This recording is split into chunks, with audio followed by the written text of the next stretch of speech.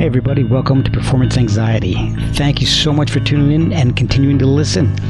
Today's episode features a legacy bassist who's earned all of his success. Jack Bates began his career playing in Peter Hook and the Light.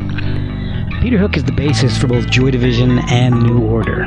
Jack is his son, and his career has consisted of playing 3-hour shows ever since. He now plays bass for the Smashing Pumpkins. He tells us what it's like to grow up playing bass when your dad is a legend on the instrument. He also discusses how he met Billy Corgan and how he began playing for the Pumpkins. Give him a follow on Instagram at jackbates_music because he's been going live once a week with his dad and they're hilarious together. Follow us at Performance ANX. And you know what else you gotta do. Subscribe, rate, review, and share. And enjoy this theme song because Jack wrote it. Thanks, Jack. Alright. Hey, this is Jack Bates. I play bass for Peter Hook and the Light and Smashing Pumpkins. And you are listening to Performance Anxiety. I chat with Mark, so enjoy.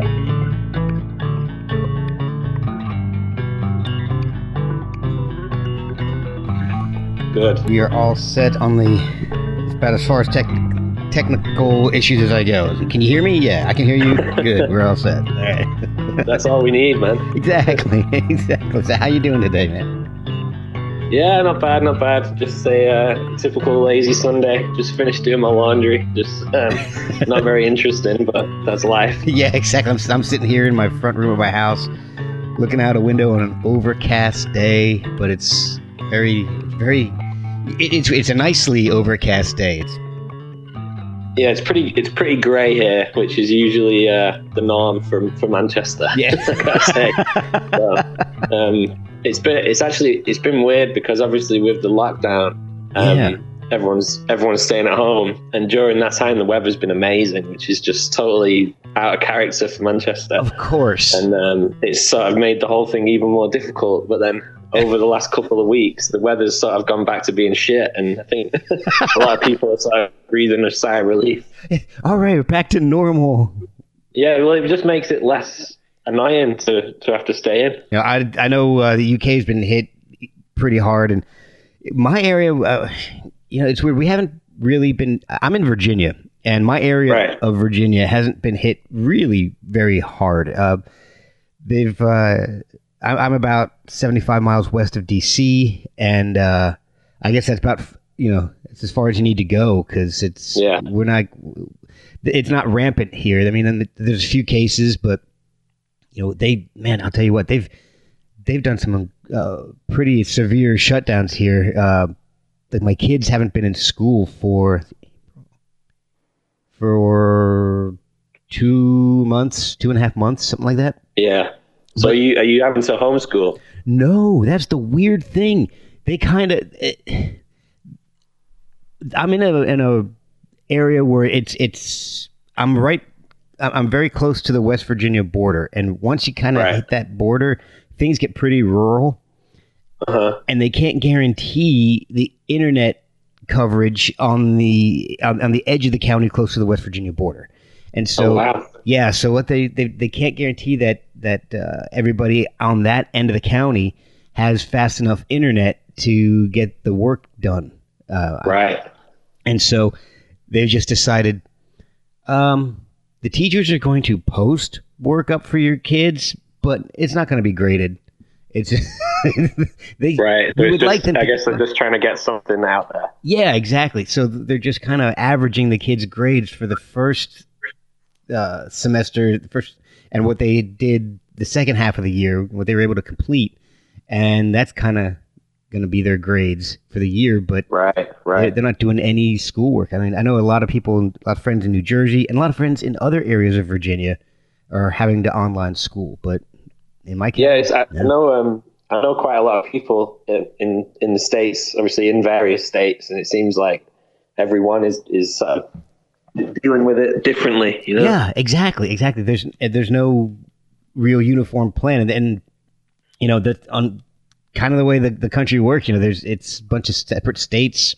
So, and even within those states, the counties are different. So it's pretty wild. It's kind of like the Wild West again. It's amazing. Yeah, it's been pretty bad here. I mean, I think we're well past the worst of it at the moment. Yeah. It is on the way down day by day, but even then, it's like I was watching the news yesterday, and they seemed like they were buzzing that only 150 people died today. It's like there's still 150 people. I know I just sort of.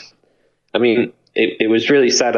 About 6 weeks ago, I actually lost my granddad to the virus, which was sad for us.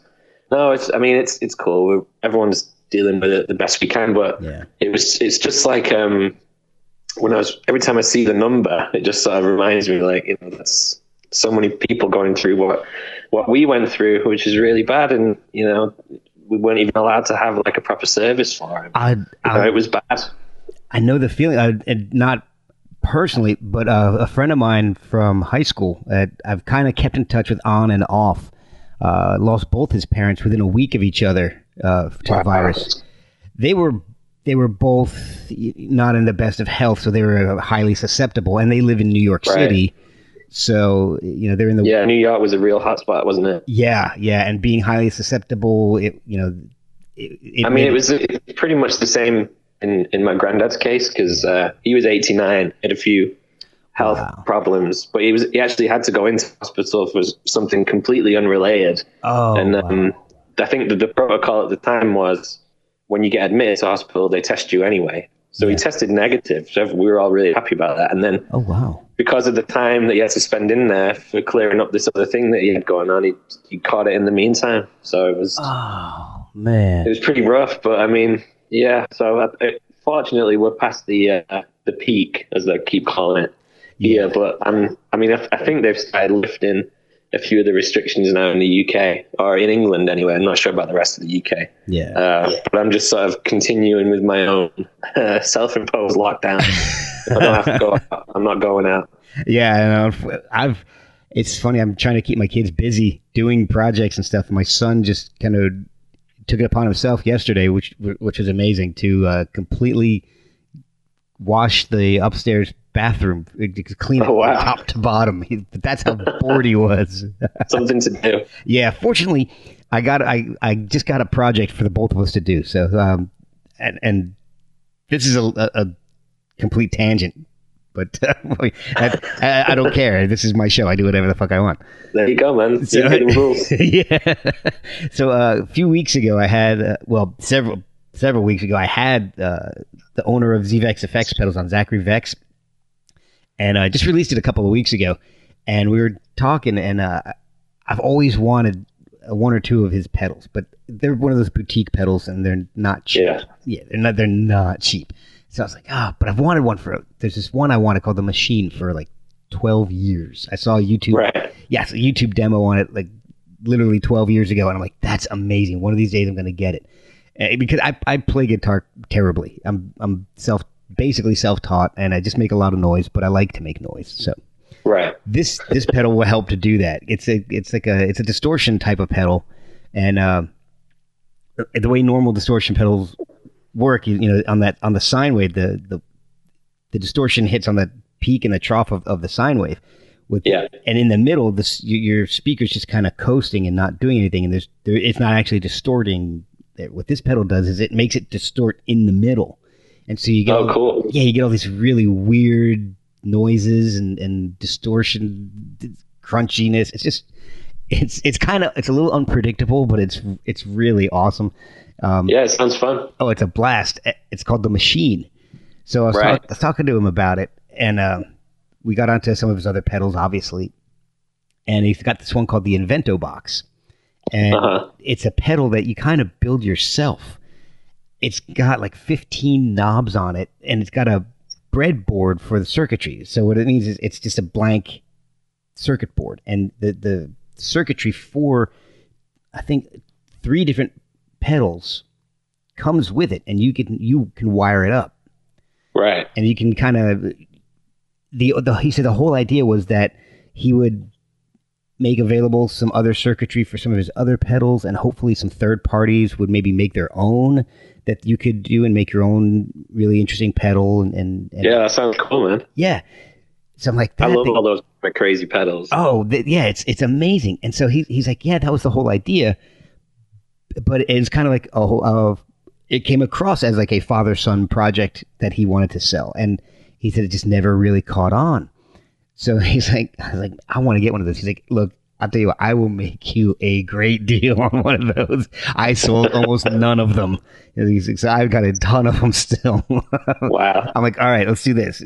So I'll get the machine and this Invento box. And what kind of price can you give me on that? He's like, all right, I'll make you a great deal. I got a demo that we used in a bunch of videos of the machine, and I'll make a hell of a deal on the Invento box because I just want to get rid of some of them. Oh, nice. So they came in the other day, and I've been playing with the machine, and so now my son loves electronics. It's so funny. His big thing is to go on like eBay and look up old TVs. He loves old TVs. He loves to take them apart, and fix them. And he's 16. Oh, wow. Yeah, he's 16 years old. And wow, that's cool. And he takes them apart and fixes the cathode ray tubes and does all this other stuff. It's just, and then they work better. And it's so he loves this electronics stuff that So you've got a budding engineer in the house. That's what I'm telling him. He's kind of like, I'd love to repair old TVs. I'm like, no. Go beyond that. Design the TVs. Design the stuff that goes into it. So I'm trying to nourish, encourage this, and push him in a more lucrative direction than opening a TV repair shop that nobody's going to go to because nobody repairs TVs anymore except for him. Right. So the whole point of this long story is that we got this thing and it's a really wild. It's an enormous pedal, but that's one of the projects I'm going to have him do during this whole lockdown is to get. The two of us are going to start this afternoon, and we're going to start putting this thing together and hopefully have a really wild pedal board for him because he knows how to play guitar, but that's not his passion. Right. He's in band. He's in school band, but he plays the tuba. So actually, all three of my kids are in the band. I got a trumpeter, a tuba player, and a French horn. Wow, so you can start your own family brass band. Oh, dude, it's a racket here. It's crazy. It's nothing but a cacophony when they get going. But nice. All right, well, I'm going to take a couple of my sip of my coffee here, and it's early, isn't it? and we'll get going. Yeah, it's about 8:15, so I'd be up anyway, but I'd still be sipping on my coffee at this point. So cool. So I'll be doing that throughout this show. But I got my tea. So all right, I'm joining you. Oh, excellent. Well, thanks again for doing this, man. It was really awesome when you said you agreed to come on. It was that was really cool. I really do appreciate it. Yeah, no worries, man. Thanks for the invite. I mean, it was weird because I hadn't heard of your podcast until you did a lot of people have the Lanigan episode. Yeah, not a lot of people have. And so when I heard that, I listened to the episode with Mark Lanigan. And I thought, oh, that's cool. And then I was going through your sort of, because I noticed that was it 100th or 150th? 100th, one? Yeah. 100th one. So then I was looking through sort of the back catalogue, and I was just like, oh, Scarlet Page, that's cool. And then, Bruce Pavitt, Alan Johannes. And then I started listening to a few of those. And then literally a week later, got the message from you. So that was weird. Oh, that's awesome. I love when I hear that because, doing this, I just don't exactly know who's willing to go into the back catalog a little bit. I'll get people that this is a great interview, and okay, well, this is episode number 97. Go back and check, go see who you like. I had one of the two of the biggest shows I've had were Mark Lanigan and Michael Girard from Swans. And so I've had a lot of people related to those guys on. I've had people who played in Swans and people who related to Mark Lanigan, like Alan Johannes and all. And go back and listen, go look. You might find other people. Yeah, totally. I mean, Alan in particular that was an interesting episode just because he's such an interesting guy. Oh, he is, and even if you take out like the fact that he's worked with a ton of bands and got his own cool, back catalog of his own. Oh yeah. Even if you take all that out, just his story about like coming from Chile and via Germany or whatever it was. Yeah. It was cool. Yeah, exactly. And then ending up in LA. Yeah. And it's now he's been back in Chile for a while, ever since the virus hit. So yeah, I saw that. Yeah. So and one of the cool things about this show is that a lot of times I'd like to say that most people have a good time doing this show, and so they don't mind staying in touch. And I do other shows where former guests will come back on and we'll do something that's completely different. Like I said before, I'm glad you enjoyed the episodes. I'm really glad you decided to come on, and I wanted to find out a little bit more because your background, the way you got into music, is a lot different from a lot of guests I've had on. Right. Not too many guests are the kids of iconic musicians. So I want to know a little bit more about how I can imagine how you got into music. I mean, it's the family business, but, it's sometimes a lot of kids will rebel. But I know a lot of people will do that. Whatever your family business is, the kids will do something completely different to rebel. I mean, for you to rebel, you would have had to become an accountant, but that didn't. I wasn't good enough at math. So was bass playing part of your childhood? When did you start playing instruments? And did you start with bass? Yeah, I did start with bass. Probably about age 10 or 11 when I started being interested in what all these things were that were dotted around the house. Yeah. I mean, at that point, it's funny because when I was born in 1989, which is like the peak of New Order, especially in the States. Like they were huge then, but they actually broke up not too long after that. I think the Republic album came out in 93. Right. And then I don't think they played together for like 5 or 6 years after that. So obviously I was too young to sort of remember that first bit. And then for me growing up, the bit that I remember was my dad playing in his side project band, which was called Monaco. Okay. They had in the late 90s, sort of 97, 98, they put out a couple albums. And obviously, while there was a lot of interest in his side project just because of who he is, it wasn't as big as New Order. Right. So the shows that I would see him play would sort of be in clubs and sort of things like that. I'd go to the sound check or whatever, but I'm still young at this point, so I wouldn't be allowed to stay for the gig. And then it was probably about 3 years later when I got to about 10, 11 and New Order got back together. And then I remember finding it really strange, like, oh, he's playing with a different bunch of people and the show is 20 times as big. Like, that's interesting. So I think from that perspective, that was when I started showing a bit more interest. And then I used to when I knew a couple of riffs at age 12-ish, I used to like going to the sound check so that I could play his bass really loud. Oh, wow. People in an arena or something. That's awesome. So that was always cool. And then it sort of just sort of spiraled from there. He bought me my first bass when I was 13 or 12, maybe 13. And then ever since then, that's all I've wanted to do, really. Oh, man, that's fantastic. So when New Order kind of reformed, reunited, and started touring again, were you following them all over the place, or was it just select places that you like, local places, or were you on the road with them for a while? When they first came back, sort of 2001-ish, because I was still a bit young, so I would probably only go to like the Manchester show or the Liverpool show. You want more of the local ones. Okay. But then as I got older, I remember when what was the name of the album? Waiting for the Siren's Call, when that came out in 2005, which is the last New Order album with my dad on it, because I was about 16 at that point, and that was old enough to sort of like go on tour. So I did that whole tour with him, which was cool. And yeah, I guess at that point it was just like, this is pretty cool. I want to do it, so I better start practicing.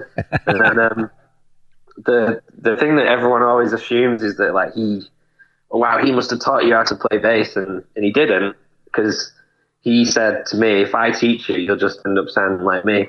Yeah. So you need to, if you want to do it, you should teach yourself. And, if you want to play like me, great, but you should also learn to play in other styles. And now I can play styles that he can't play. That doesn't mean I'm a better bass player.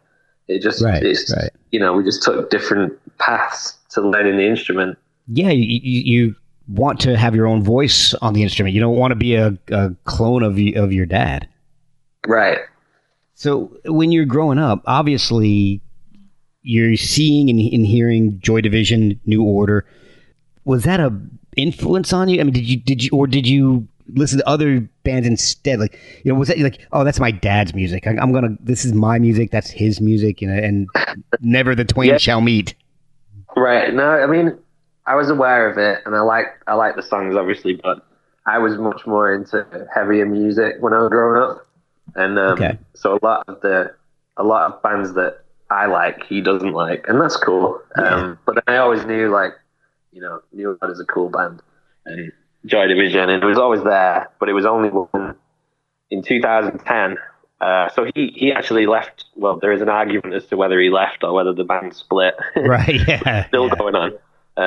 So New Order finished, should we say, in 2007, I think. Okay. And then it was only in 2010 when he started the idea of touring on his own, which I would do with him, playing the music. It was only then, really, that New Order and Joy Division became huge for me in terms of a fan as well as playing music. But I mean, it was still always there before that. Was that when he started with the Light? Yeah. Okay. So May the 18th, 2010. So literally 10 years ago this week was when Peter Hook and the Light started playing, and that was because at the time it had been 30 years since Ian Curtis died, the singer of Joy Division. Yeah. And my dad's idea was to play one show in Manchester where he would play Unknown Pleasures, the debut album. Mm-hmm. And then as a way of celebrating Ian's life, you know, rather than sort of marking his death, he sort of spins it as we're celebrating what he did in his life, you know what I mean? Yeah, exactly. And it just sort of all snowballed from there. I think it sold out in about it was only like a 450 capacity venue in Manchester. He really did. Wow. When he started doing his own thing, he really did start again at the bottom, as it were. Oh, wow. And we didn't know, are people going to be into it? Are people going to accept him singing the songs? And, you know, it was quite a big, wow. There was a lot to consider. Yeah. You know, I didn't even think about that aspect of it, because to me, it would be more of Peter Hook of Joy Division is going to be doing Joy Division. I'm there. That would be, and you know, much like you, I came to Joy Division and New Order late, just because, like, you know, it's similar to you. I was into a lot heavier music as a kid, and right. I had a lot of friends who were big New Order fans and Joy Division fans, and I was, no, that's not for me. I need Megadeth or Soundgarden. You know, and it's kind of funny. It's only once I started having a family that, and my kids started listening to different things. I'm like, that's interesting. And then I would actually look at that band and see, because one of the ways I find some of my favorite bands is to see who they are influenced by. And so, and my kids would listen to a band, like, that's actually pretty good for a bunch of young kids. And then, okay, let's see, who did they get influenced by? And then you go on back, and then New Order pops up, Joy Division pops up, and I started listening, and like, this is a lot better than I remember. Right. And so, if I saw, say, you know, Joy Division, or, you know, Joy Division sung by Peter Hook, I'm in. That sounds awesome. It just seems. I mean, it's one of those things where plenty of people did feel like that. Plenty of people didn't. So it was like, you know, he did get a lot of criticism just for the idea of it. Wow. You know, even though the show was for charity and it's just to celebrate the music, and just wanted to play because he hadn't played for 3 years since New Order split. Wow. And then, you know, some people were pretty harsh on it, but then plenty of people embraced it, and, you know, we're still doing it 10 years later. Yeah. It really did. That one night became 2 nights because it sold out so quickly. And then we started getting offers that summer from festivals, which was pretty nerve-wracking because we'd literally gone from playing 2 club shows to like headlining a stage at Benicassim in Barcelona. Oh my gosh! And it was that was only my 4th gig ever. Oh my gosh! So it was pretty. We really were sort of thrown into the deep end.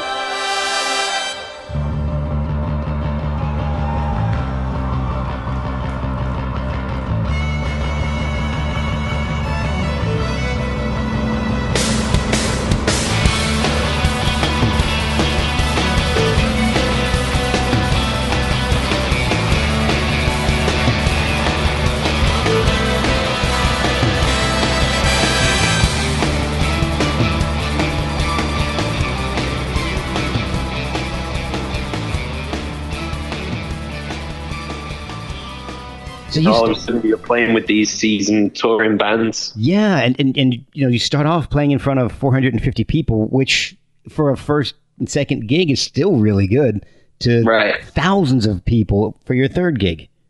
Yeah, and then I remember, so that's summer 2010. We started in May. That was the summer we did some festivals. And then we got our first tour, like a headline tour, was in Australia and New Zealand that September. Oh, wow. Which I remember very vividly because I had my 21st birthday while I was over there. Oh, wow. So that was cool. and then it really did just sort of snowball from there. And I think we're up to about 640 gigs now in 10 years. Wow.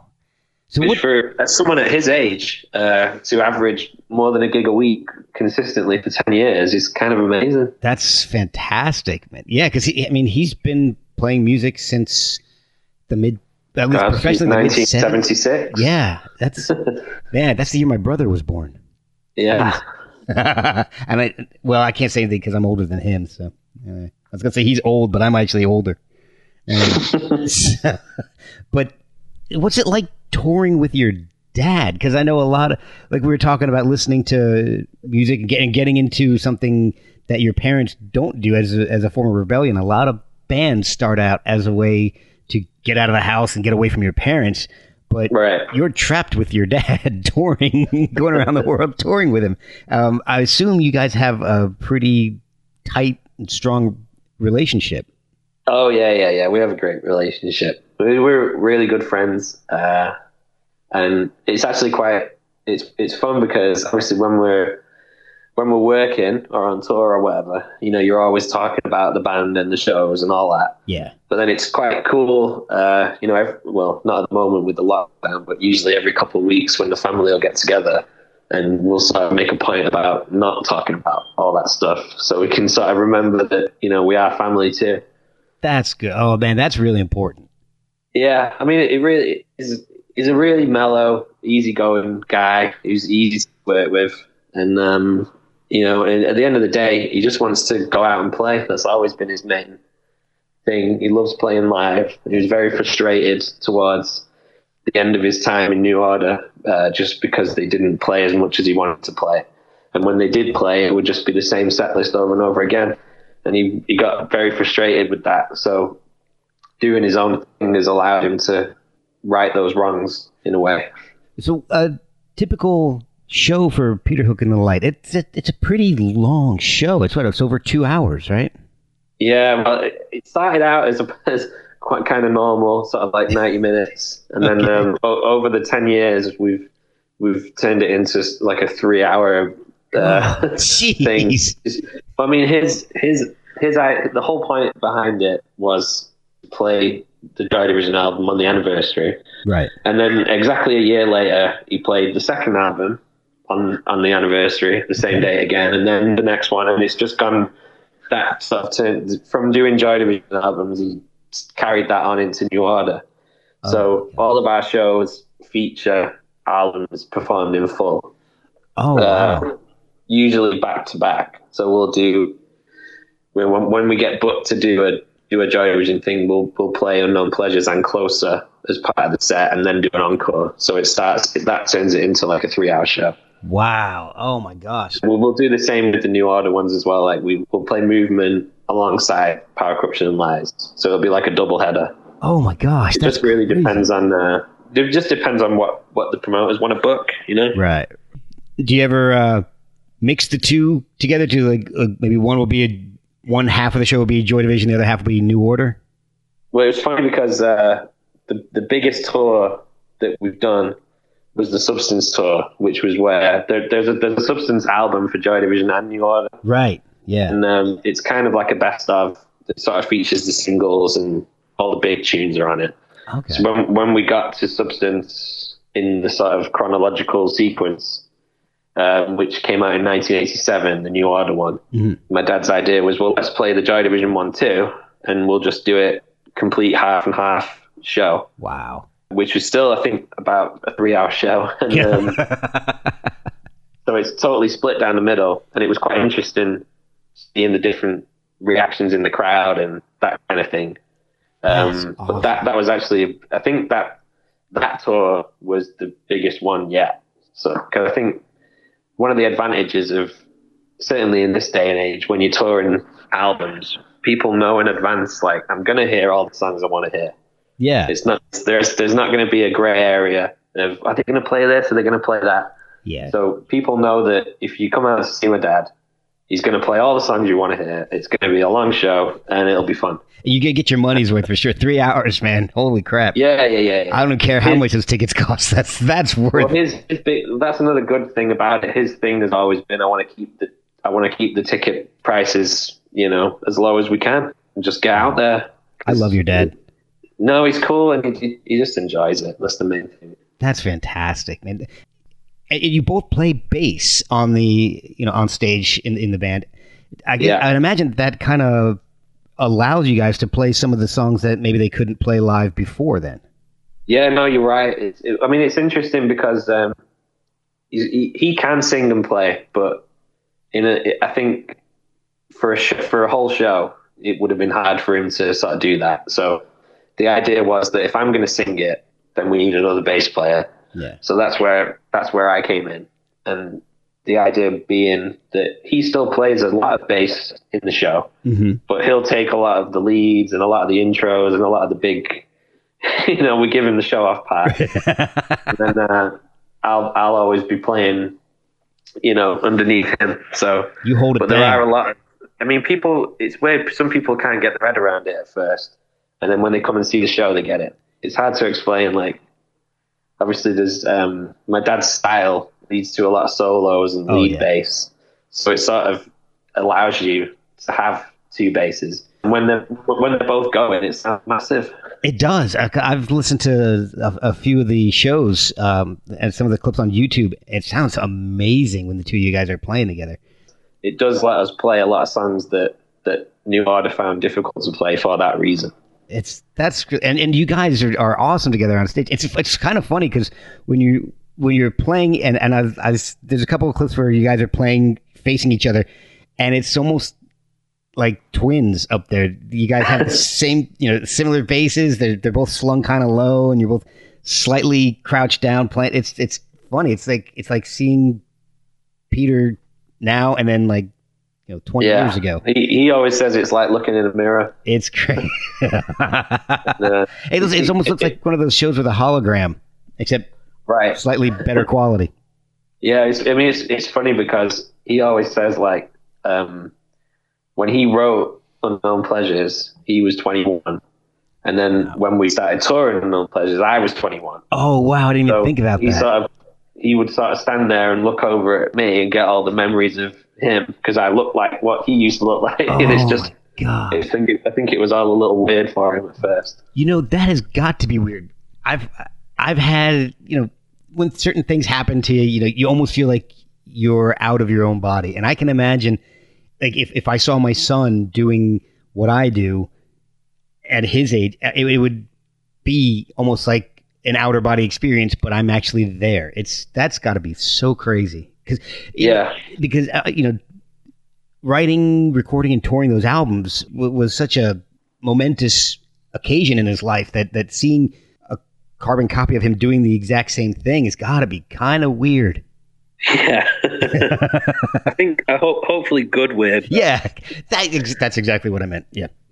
You perform with Peter Hook and the Light, and then you also do all the websites and the social media. Are you still doing that for the band? Yeah, I've wow. My dad doesn't really get social media. He gets the importance of it, Right. but especially in this day and age, he gets that we need it. Yeah. But if he was running it himself, I mean, he does go on there and use it occasionally, but most of the sort of admin stuff is handled by me, which sort of can turn into a full-time job sometimes. So this whole Peter Hook and the Light, it's a pretty tight organization then. Yeah. But there's really not many people involved. Yeah, I mean, there's 5 guys in the band, and then I sort of run the digital side, and then we have a management team, and then a really small crew, and an agent, and that's pretty much it. Man, that's fantastic. It's a small organization. It's got to be pretty nimble then. So that's fantastic. Yeah. I mean, people can't believe, we started out in really small venues, and now we're playing the same venues that huge bands play, thousands of people in America. And we still show up with just 2 crew guys. and then wow. The house guys in America will be like, where's your crew? It's like, this is it, man. Yeah, we're streamlined. It's a very streamlined operation. And everyone in it has been working with my dad for years and years and years. So it really does sort of feel like I know there is family in the band, but it sort of feels like an extended family too. Oh, that's good. That is awesome. I love hearing that. Now, how long do you get to prep for this? Like when you started doing these shows, so your first show, you were just doing the first album. Right. And then as it grows, is it hard to prep for all that? Because with the 2 basses and then, playing these difficult songs that the band couldn't play live when they were written, is it hard to prep for that? And how do you prep for it? A lot of rehearsals. It's funny because when we were only playing the Joy Division catalog, it's easier in the sense that there's not a lot of electronics involved. It's more of a straight up sort of rock songs. Right.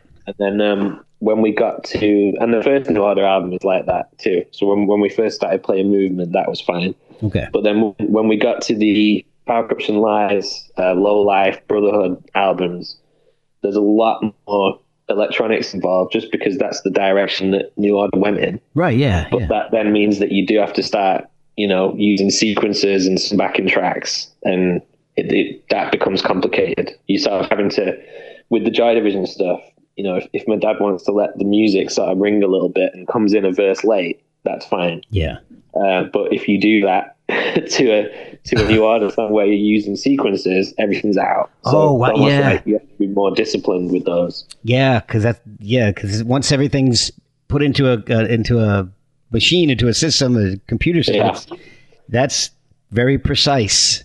Yeah, it is precise. That's the word. And it's funny because due to the way New Order ended, my dad doesn't have any access to their official, tape, whatever they'd used back in the day. Yeah. So we actually have a guy called Ken in Australia who's like a genius who rebuilds the songs from the ground up using the same instruments. Oh my God. And then sends us the tracks to play with. And wow. I think, I'm biased, but I think our tracks that we use sound so much better than the old ones anyway. Oh my God. You really, Ken Evans is called in Brisbane. He does an amazing job.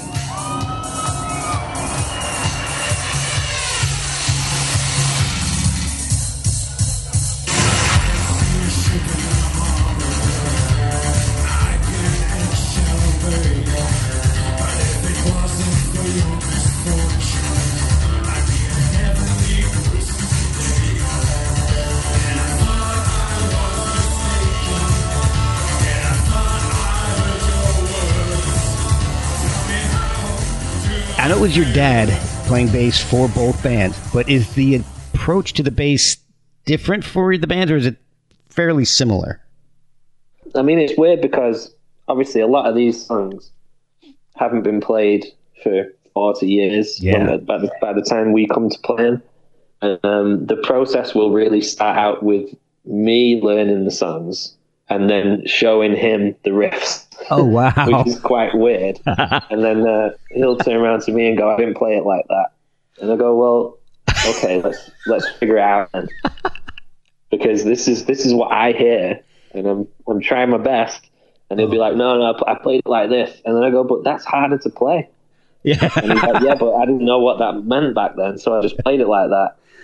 Oh my gosh. So we do butt heads now and again when it comes to that, but it's always good natured. That's wild. And it's amazing how you can hear it one way, but it's played a completely different way. Yeah, exactly. Like, I mean, if I can listen to those records and pick out the riffs and learn them, and then I'll just sort of play them the way I feel like it would have been played, which would be the easiest way. And then he'll say, no, I played it like this, and I'm used to playing it like that, so that's how I'm going to do it. All right. You want to play it that way? That's fine. So how did you end up meeting up with Billy Corgan? So it's quite a long story, but we'll go into it. Yeah. Hey, I got nothing but time. So in 2001, Billy actually toured with New Order for about 6 months. I remember that. As a touring guitar player. I remember hearing about that, yeah. I remember at the time, I didn't know who he was because I was only like 12. Oh, wow. But I remember him being there. I just wasn't clued up on his band or who he was. So it's quite remarkable now looking back at that. And it was only when I got to about probably 14-ish that I discovered the Pumpkins, and they became one of my favorite bands. And obviously at that point, sort of 2004, the Pumpkins weren't active as a band after the split. They didn't come back until 2007. So from 2007, me and my dad would go every time they play in Manchester, and we'd go and say hello and meet up and stuff. Yeah. And then, so it was quite natural, really. And then in 2010, when we started touring as The Light, every time we play Chicago, my dad would invite Billy to come and sing with us, which he would do. And then he did that sort of every year for 4 or 5 years, always at the Metro in Chicago.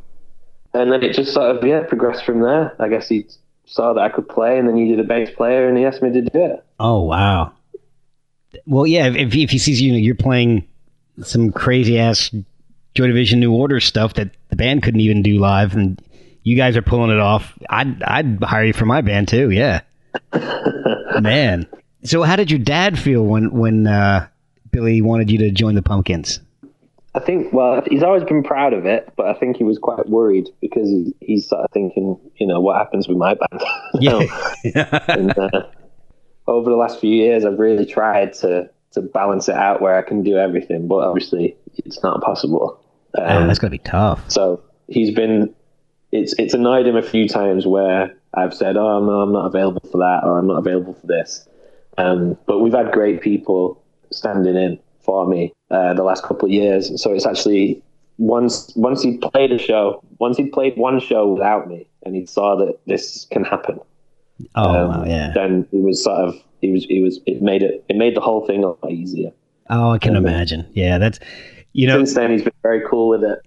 That's good because he started the whole thing with you, and I'm sure. Yeah, I can understand him being worried about that because it's not easy music to play. No, it isn't, and it's a lot of songs to learn just because of the length of the show. Well, and you got to do that for 2 complete sets now with Peter Hook and the Light, and now the Smashing Pumpkins, because the last tour, you guys were again playing 3+ hour shows.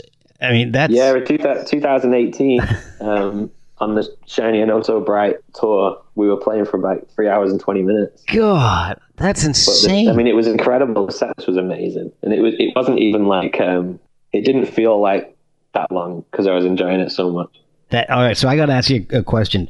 What did it feel like the first time you heard Jack Bates of the Smashing Pumpkins? Yeah, it's still... a little bit mind-blowing. Just because, since I was about 14, they've been one of my favorite bands. So to play them now is wild, really. yeah. I mean, it's a dream come true. It's a dream come true. I can only imagine because they've been one of my favorite bands since Gish came out. I mean, I was in college when Gish came out, and that whole album. Actually, the first thing I ever heard by Smashing Pumpkins, because I didn't get Gish when it initially came out. I remember seeing it in the record stores and thinking, Smashing Pumpkins, that's a weird name. And then I bought the soundtrack to the movie Singles because I was at that time I love Mother Love Bone, and I knew that they had morphed into Pearl Jam after I knew that whole backstory, and obviously a big Soundgarden fan at the time, and so I'm listening. And all of a sudden, the last song on the album comes on, and I'm like, this is pretty good. Drown. It's Drown, isn't it? Yeah, and I'm like, this is pretty good. And then all of a sudden, the end solo comes on with all that feedback and noise, and I'm just like, yeah, it's amazing. This is amazing. This is the best song ever written.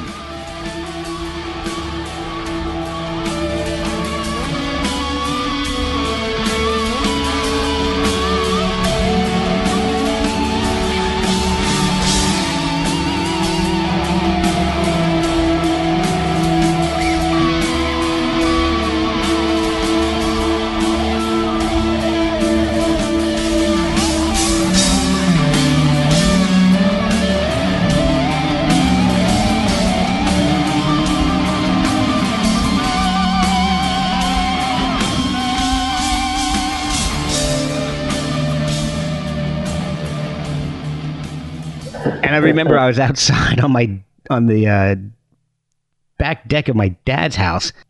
I don't know if I was painting the deck or cleaning something, and I just stopped and I just stood there and I just listened.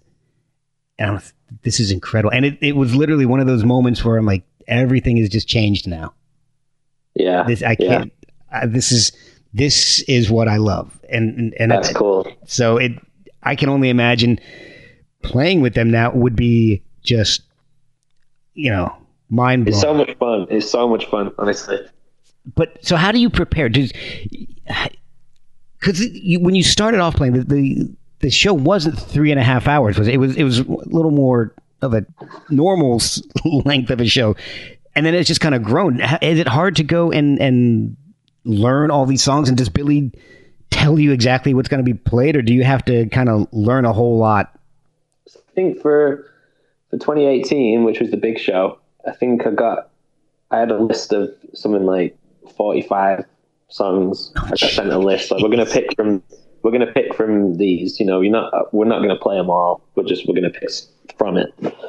So I just you better know. Well, I just thought I've got the time, and I want to show up knowing them all. Yeah.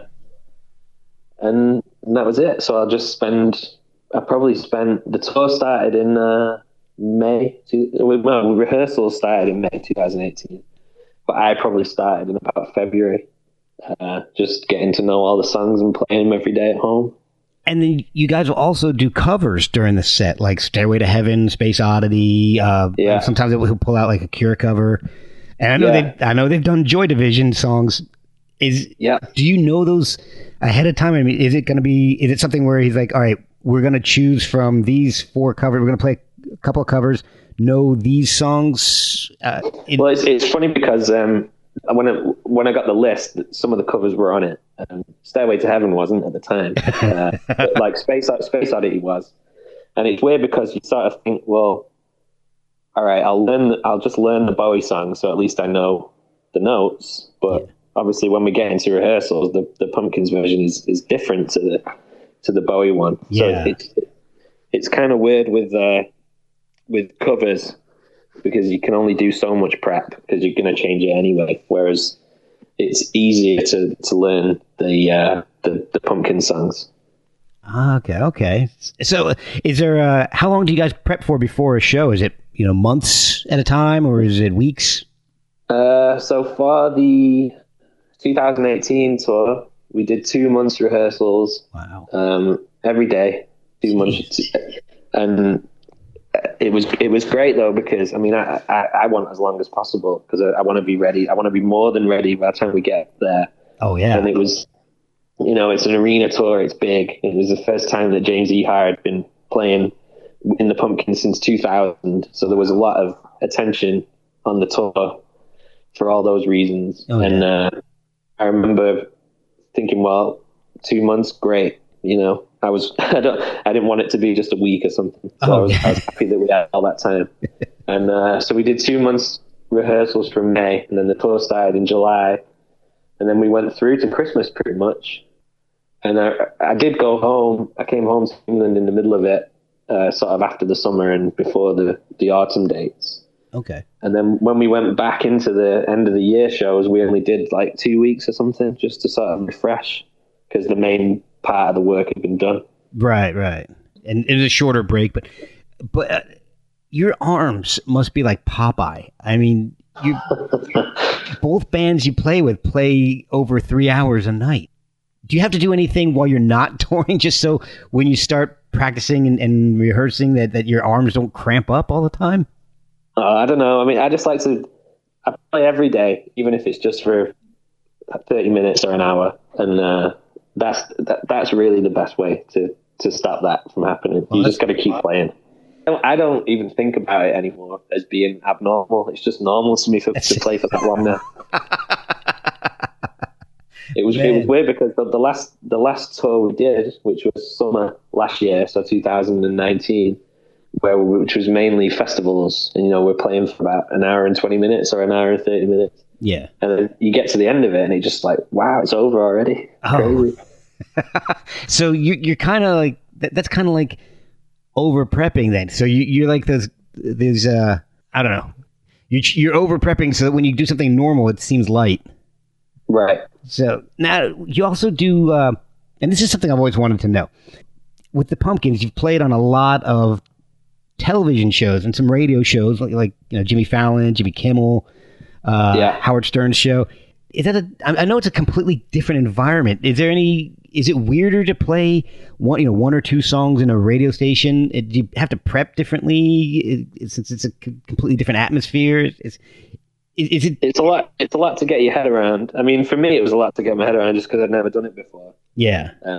So when we started doing that in 2018 was when we did the TV shows to get ready for that tour. It was completely new to me, so it was quite nerve-wracking.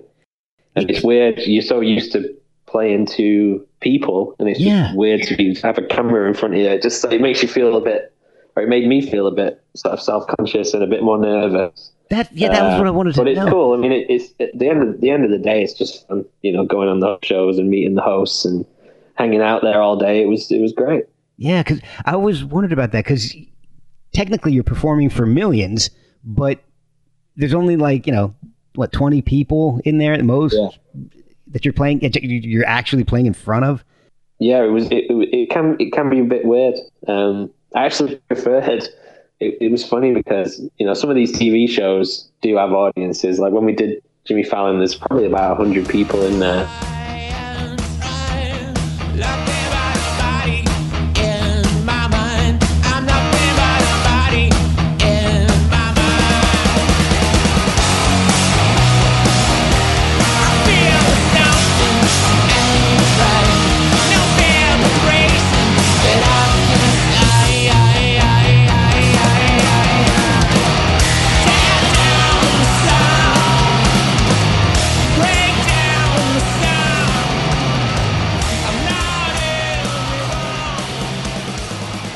And when we did Jimmy Kimmel, it was on the outside stage, so it kind of felt like more of a gig, even though there was cameras everywhere.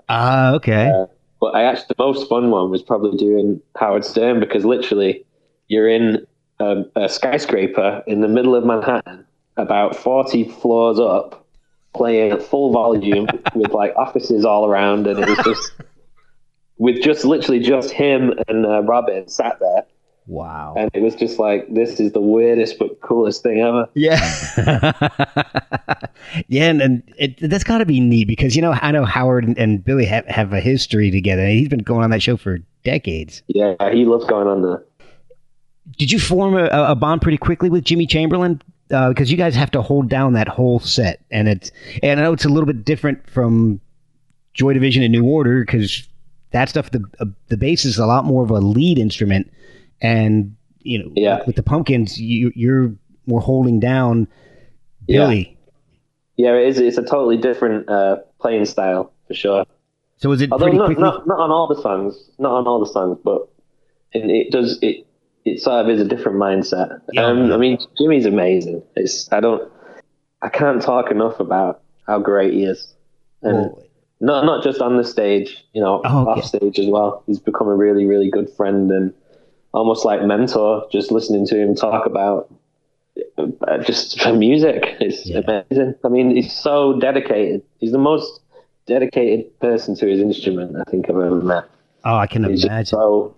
He's so focused on putting on such an amazing show, and it's funny, like, we play for that long, and a lot of the drums are crazy. Yeah, exactly. and he's like, he could play for another 3 hours. It just doesn't affect him. It's amazing. That's amazing. I know playing the stringed instruments can be difficult for 3.5 hours, but I mean that's like running a marathon at full speed for 3.5 hours. It's amazing. It blows me away just watching him play how he plays for that long, and he could just play the whole thing again. and it's I guess it takes some stamina. Man. Yeah, well, I mean, he's been doing it for decades. He hasn't given up even when he wasn't in the Pumpkins. So it's yeah. Well, I mean, he can do anything. I mean, he plays a lot of jazz shows with his other band. Oh yeah, Jimmy Chamberlain Complex. I love that band. He does a lot of jazz gigs, and it's amazing. I was gonna say, with the two different bands, is there one song that's the most difficult to play for either the Light or the Pumpkins? Is there one song you sit there and go, God, this is a tough song? I think with my dad's band, it would be The Perfect Kiss by New Order. Mainly because the bass parts are intricate, and you're playing really high up the neck, and it doesn't feel like bass playing. It's there's a huge solo at the end.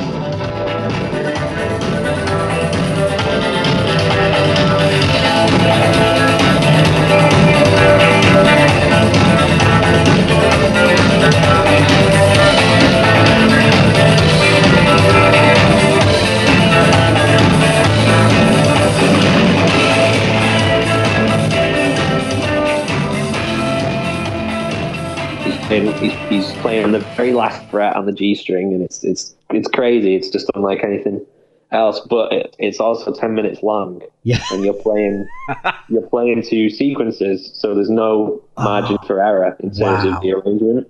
So you have to be really focused while you're playing all this difficult stuff. Oh my God. So the band doesn't go out with the tracks. And you're playing in 10 minutes. And then with the Pumpkins, I don't know. I mean, Shiva from Gish is hard to play. Oh, really?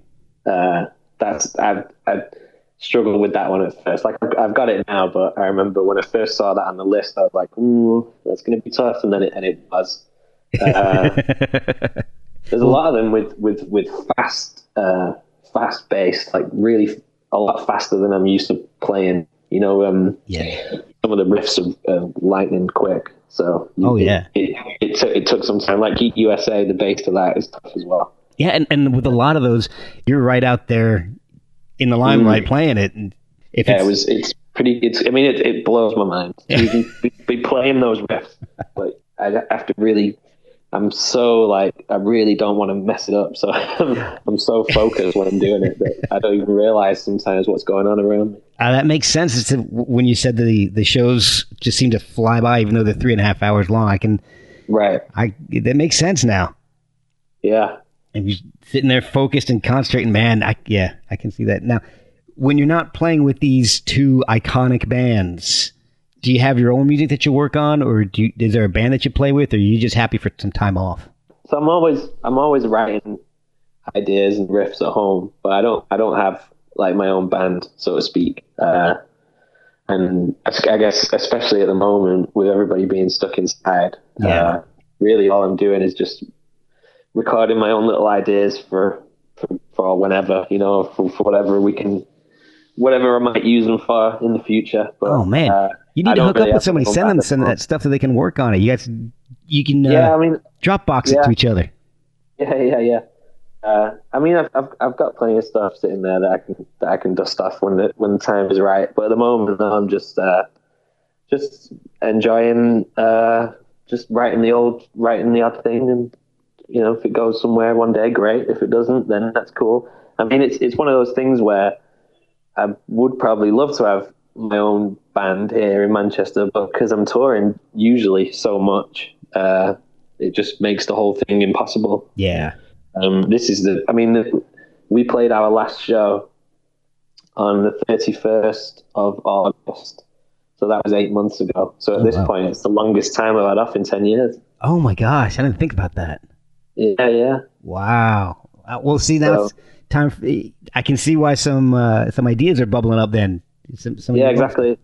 Starting to get a bit tetchy now. Yeah. I mean, who knows how long this is going to go on for? But yeah, the main thing for me is just I gotta keep playing, even if it's just a little bit every day. Well, just to try and keep it loose. If you end up playing with your own band, doing a normal set's going to be nothing. You're going to have to come up with 3.5 hours worth of music just so it feels normal for you. Yeah, exactly. Yeah, you're right.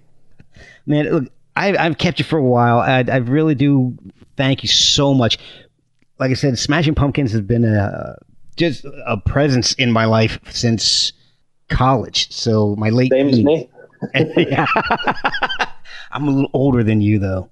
Right. So to have an official Pumpkin on the show, it really is amazing to me, and it means almost as much to me as hearing your name with the Pumpkins. So thank you so much for all this time. It's been a great opportunity. It's been a blast talking to you and learning about how you managed to play for 3.5 hours on a regular basis. It's just, that blows my mind. Yeah, I mean, it sort of it's weird. Like when you get the list of songs or whatever, it feels really daunting at first. It looks really daunting. And it is quite daunting. But then once you get into it, it just becomes fun, and I enjoy it.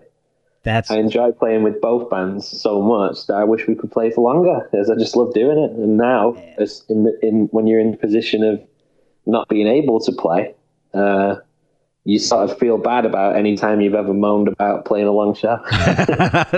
Because now you can't play any shows. That's a good point, man. Do you, when you're playing live, and like I said, I didn't get a chance to see the Pumpkins the last tour. Right. Do you get a base solo, or do you get a chance to take the spotlight? Or No. I mean, I don't want to detract from anything else that's going on. So I'm happy just to do my job and allow our three brilliant guitar players and our brilliant drummer to take the rightful spotlight. I mean, those guys are amazing players. I mean, we talked about Jimmy. Yeah. It's just incredible. But Jeff and Billy and James are all incredible, unique guitar players. And it's interesting to sort of watch the three of them figure out how they're going to play songs in this sort of relatively new 3 guitar lineup. So that made me think for a second here. And is it difficult sometimes when you're on stage to concentrate when you've got James Iha, Billy Corgan, and Jeff Schrader on there, just going nuts, and on a song like Drown. I love it as a fan. It's like the dream. You've got the best seat in the house for sure. I totally do. I look to my left and I get to watch the greatest drummer of all time, probably. Yeah. And then I get to look in front of me and I see 3 of the greatest guitar players. So it's like that's the thing. It's the front row seat to a great 3 hours. To me, I would almost not have to. How am I trying to say this? I would almost have to force myself to not pay attention to them, because I would just be sitting there staring at them playing the entire time. It's because I grew up a fan like that. That would be very. It would be like the best seat in the house, and at the times one of the most difficult things for me to do because I would just want to sit there and watch and listen. Right. Exactly. So is it? Yeah, I'm just the fan that gets to go to every show. Does the set list? Yeah, man, I envy you on that one.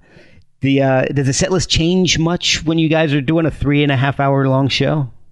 It hasn't been recently, just because the show we did in 2018 was the production was really amazing. It really told a story. So the set didn't change that much, which is cool actually, because you can really get to grips with the songs. You're not going to play one and then not play it for a month, and then it might reappear again, and you're playing it not as well as you could.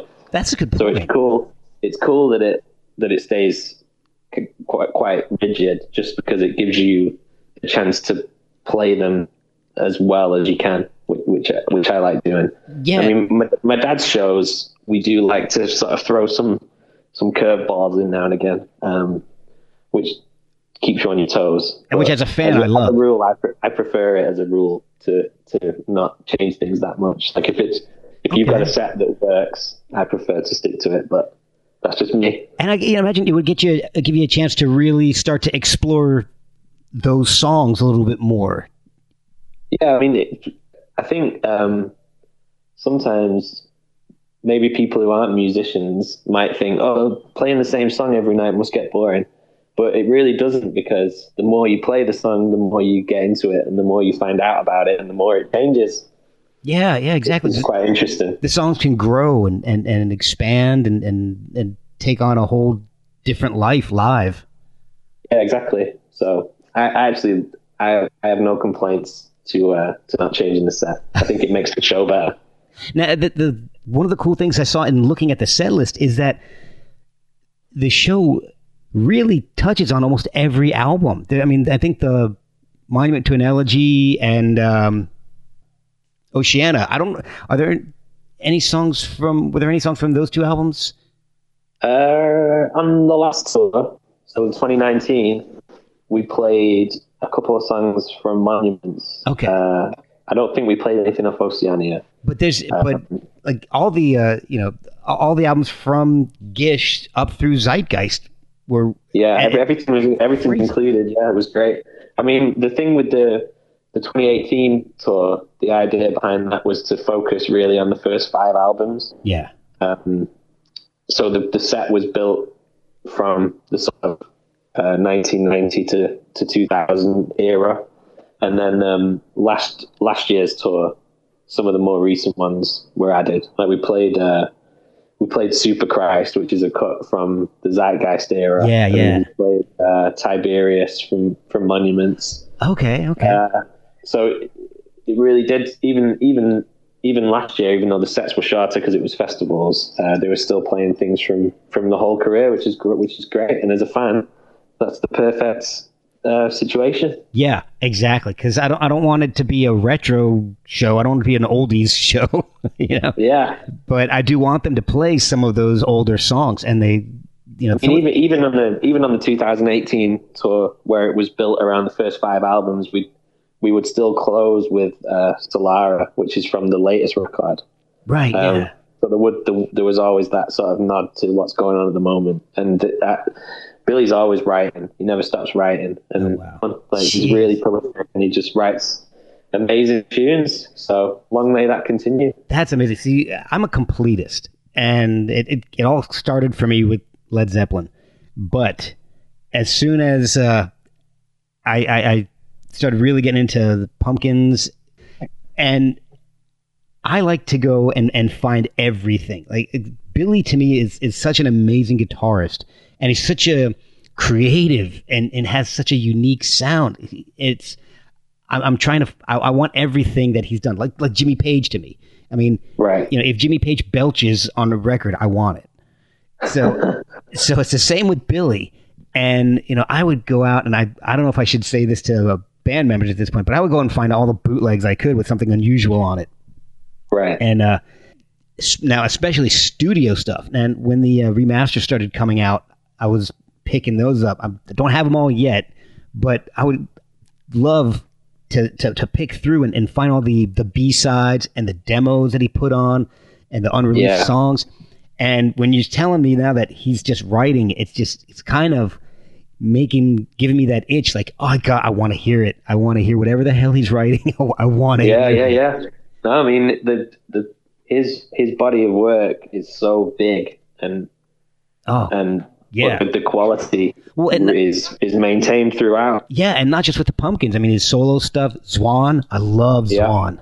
And man, it's making me want to go out and pull these albums out again. And all the boots that I got to.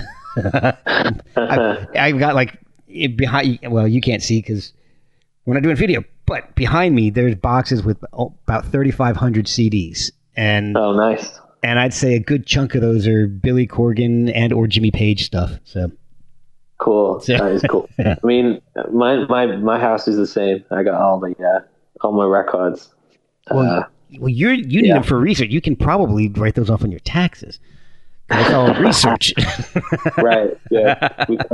We can claim it's research. Yeah. Exactly. I mean, it was funny because I've got a huge vinyl collection that I've started growing over the last few years. Oh, really? And then this week I got the first vinyl record with me on it, which was really cool. Oh, when the new Mark Lanegan record came out. Oh, that's okay. That's awesome.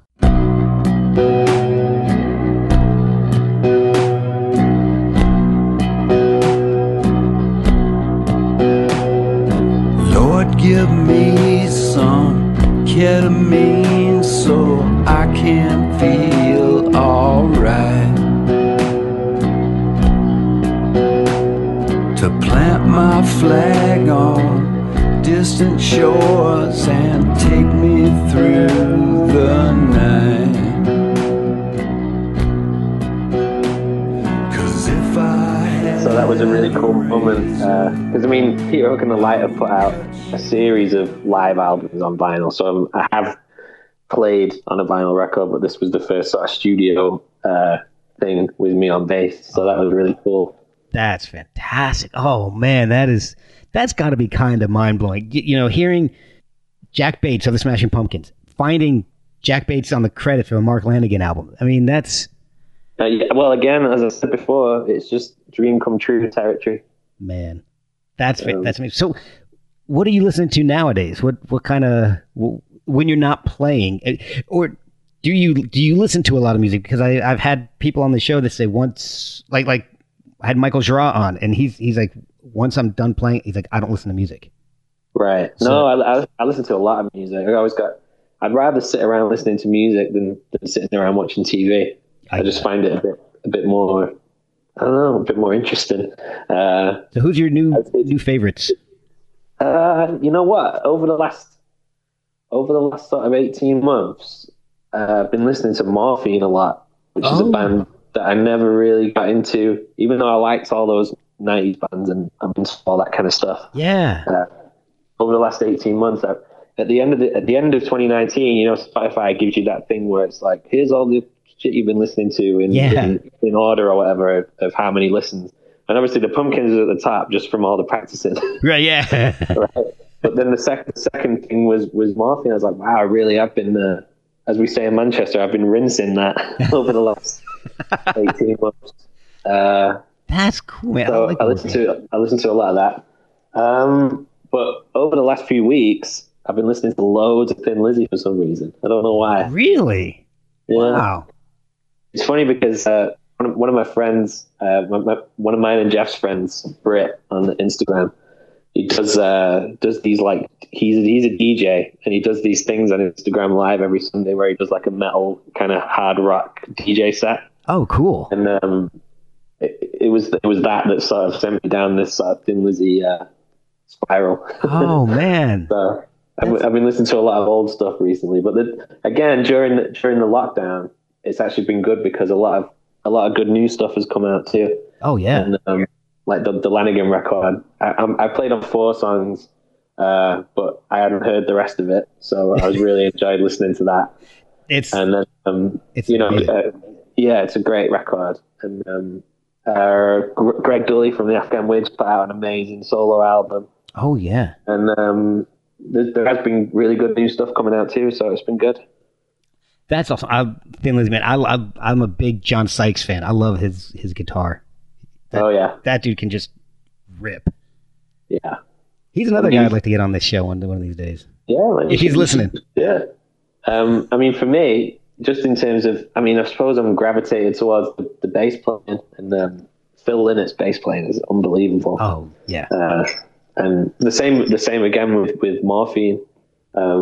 Mark Sandman, the bass player and singer from Morphine, sort of threw all the rules out the window with his 2-string slide bass. Oh, that whole band, which is amazing. Every instrument in that band threw things out the window. Dana Colley was playing 2 saxophones. Yeah, and they don't have a guitar player. Yeah. Yeah, it's sort of, it really, I think that's why I like that band so much, just because it's so different to everything else I listen to. Yeah, I got a chance to see them live once, and it was really early on. The Cure for Pain, I think, had just come out, and it was really weird because I didn't really know them, but they weren't even the band I was there to see. They were headlining. It was at the Stone Pony in Asbury Park, New Jersey. Yeah. And it was Morphine, but I was actually there because I wanted to see the opening band, 16 Horsepower. Right. And it's funny because I got there, rocked out to some pretty weird folk rock with 16 Horsepower, which is a weird ass band. They were amazing. If you don't know them, and if any of the listeners don't know, go back and check out 16 Horsepower. Yeah, this is the first I've heard of them. Oh man, they are. I can't even explain them. They're just this weird. Their music is scary. It sounds like it should be the soundtrack to an American Gothic movie. Right. I will check it out. Yeah, I'll check it out. Are you familiar with the band Woven Hand at all? I'm not. Okay. That's when 16 Horsepower broke up. The guitarist / accordion player / singer, David Eugene Edwards, started this band Woven Hand, and they take what 16 Horsepower did and they make it heavier. It's right. So if you want to hear some, I'll put them on my list. Yeah, I love them. Fortunately, I saw, and this is one of the coolest stories that I can think of in my own experience. I went to go see, so I saw 16 Horsepower open for Morphine, and that's what kind of won me over with Morphine, was seeing them live. And I went out and bought the album after that because I didn't have anything by them. But a couple of years later, 16 Horsepower came back around I was living in New Jersey at the time, and they were playing in Philadelphia. And this is pre-internet, so I don't know. I'm trying to think of how I figured this out. They were playing at a theater. Then the venue got changed to a bar about a block away. Right. I'm trying to remember how I found that out. I don't even know. They may have sent out a mailer or something for people who had bought tickets early. But I went to that bar, and there was a sign on the bar saying the show has been moved back to the theater. And it was 16 Horsepower opening for a band called Grant Lee Buffalo. Another really cool band, but from the 90s. So I went back to, but they said if you have, you bought your tickets, 16 Horsepower after the Grant Lee Buffalo set is going to be playing back at the bar. So if you have your ticket, just come on in, and they're going to honor their commitment to the bar. So I was like, oh shit, I'm in. So I went and I saw 16 Horsepower open for Grant Lee Buffalo, and then after that show, I went back to the bar and saw 16 Horsepower again. So I got to see 2 sets live in one night. Oh, that's cool. And I was all by myself in the middle of downtown Philadelphia. And that's not a place you want to be by yourself. And it was on Halloween night.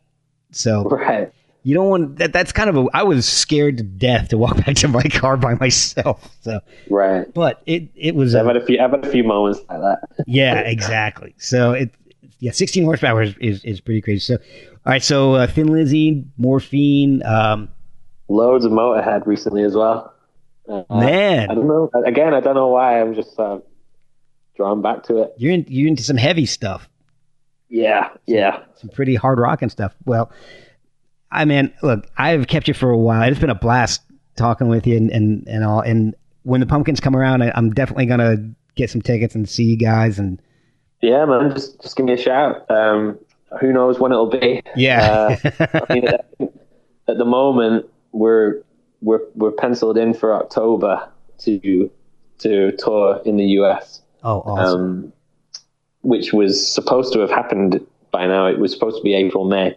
Yeah. And they moved it to October. But I mean, who knows the way this is going, whether it's going to happen or not. But well, hopefully things are starting to open up around in my area. So yeah, so I mean, we're just going to have to wait and see. I don't think anybody really knows what things are going to look like in a few months. No. So we'll just have to wait and see see what happens. But I hope so. I hope it happens. I mean, we actually had a lot in for this year. We were supposed to play April, May, and then July opening for Guns N' Roses. Oh wow!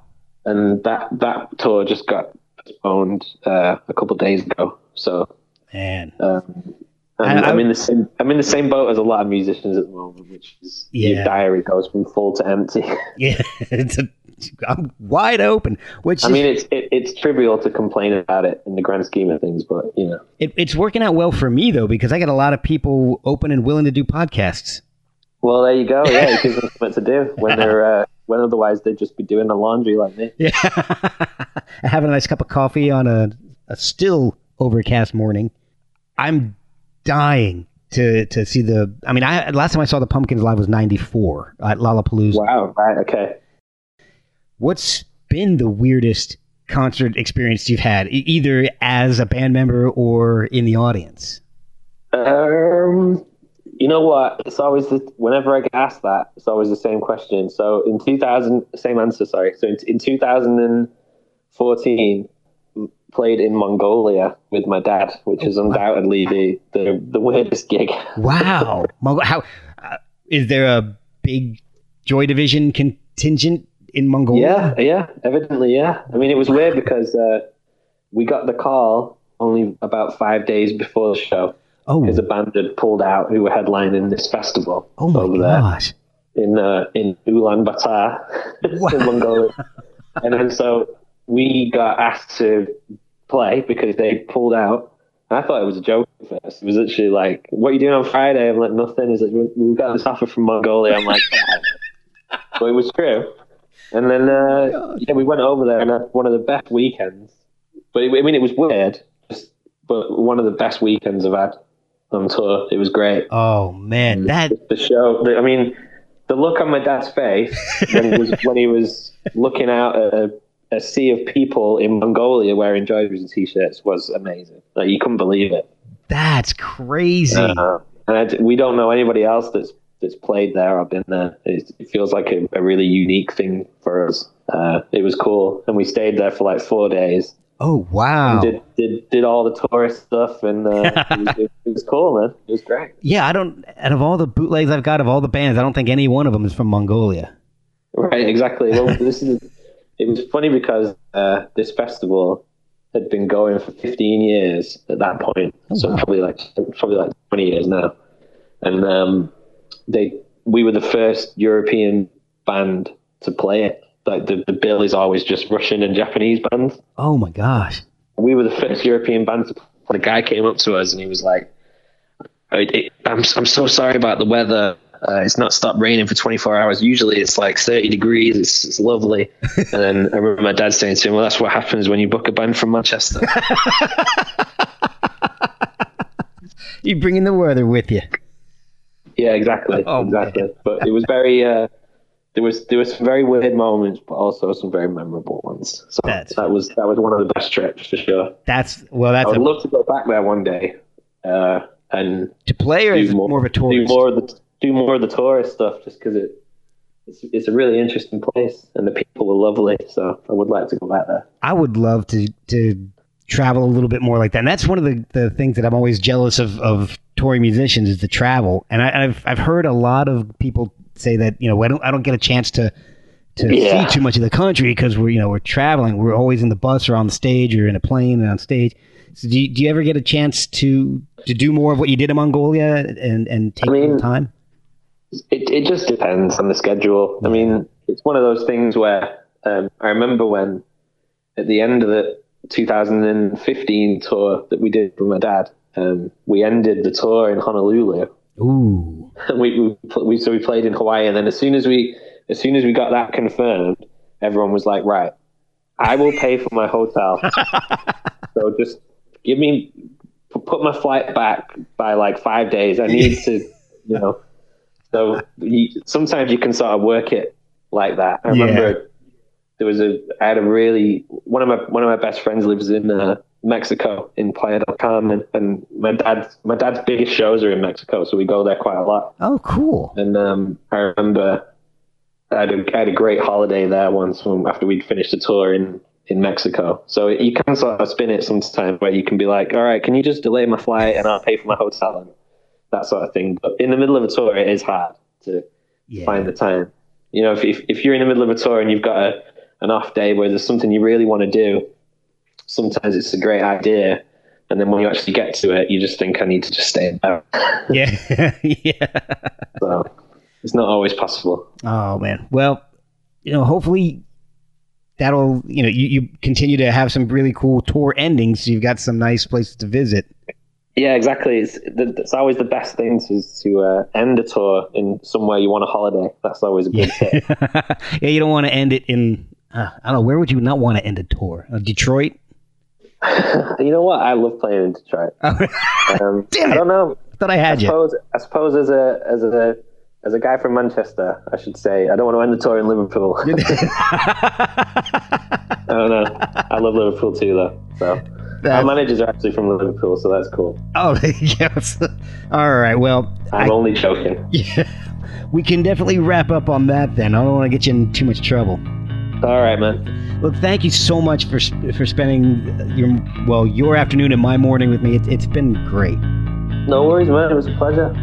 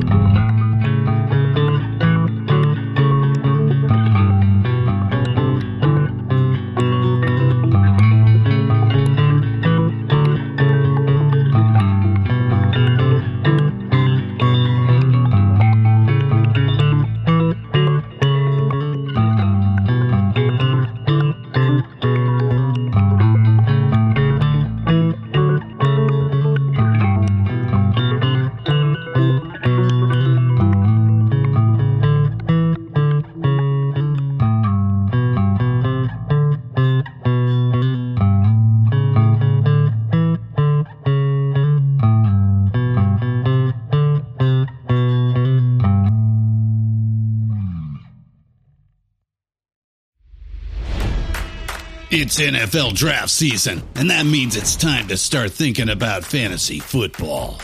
FantasyPoints.com features industry-leading experts and prognosticators using proprietary hand-charted data to help you score more fantasy points. FantasyPoints.com is the place to go for whatever kind of fantasy football you play. Whether you play fantasy football, daily fantasy sports, or do a little bit of everything, Fantasy Points has the meticulously researched content to guide you to victory. And why wait for the fall? Fantasy Points also covers the new spring football league, the UFL. Join the guru, John Hansen, Scott Barrett, Joe Dolan, and other massive names in the fantasy football universe with an exclusive offer. Use code Pantheon for 15% off any Fantasy Points package, including the all-in package with access to every article, tool, and data nugget that Fantasy Points has to offer. That's fantasypoints.com and code Pantheon for 15% off at Fantasy Points. Fantasypoints.com, code Pantheon. Score more fantasy points.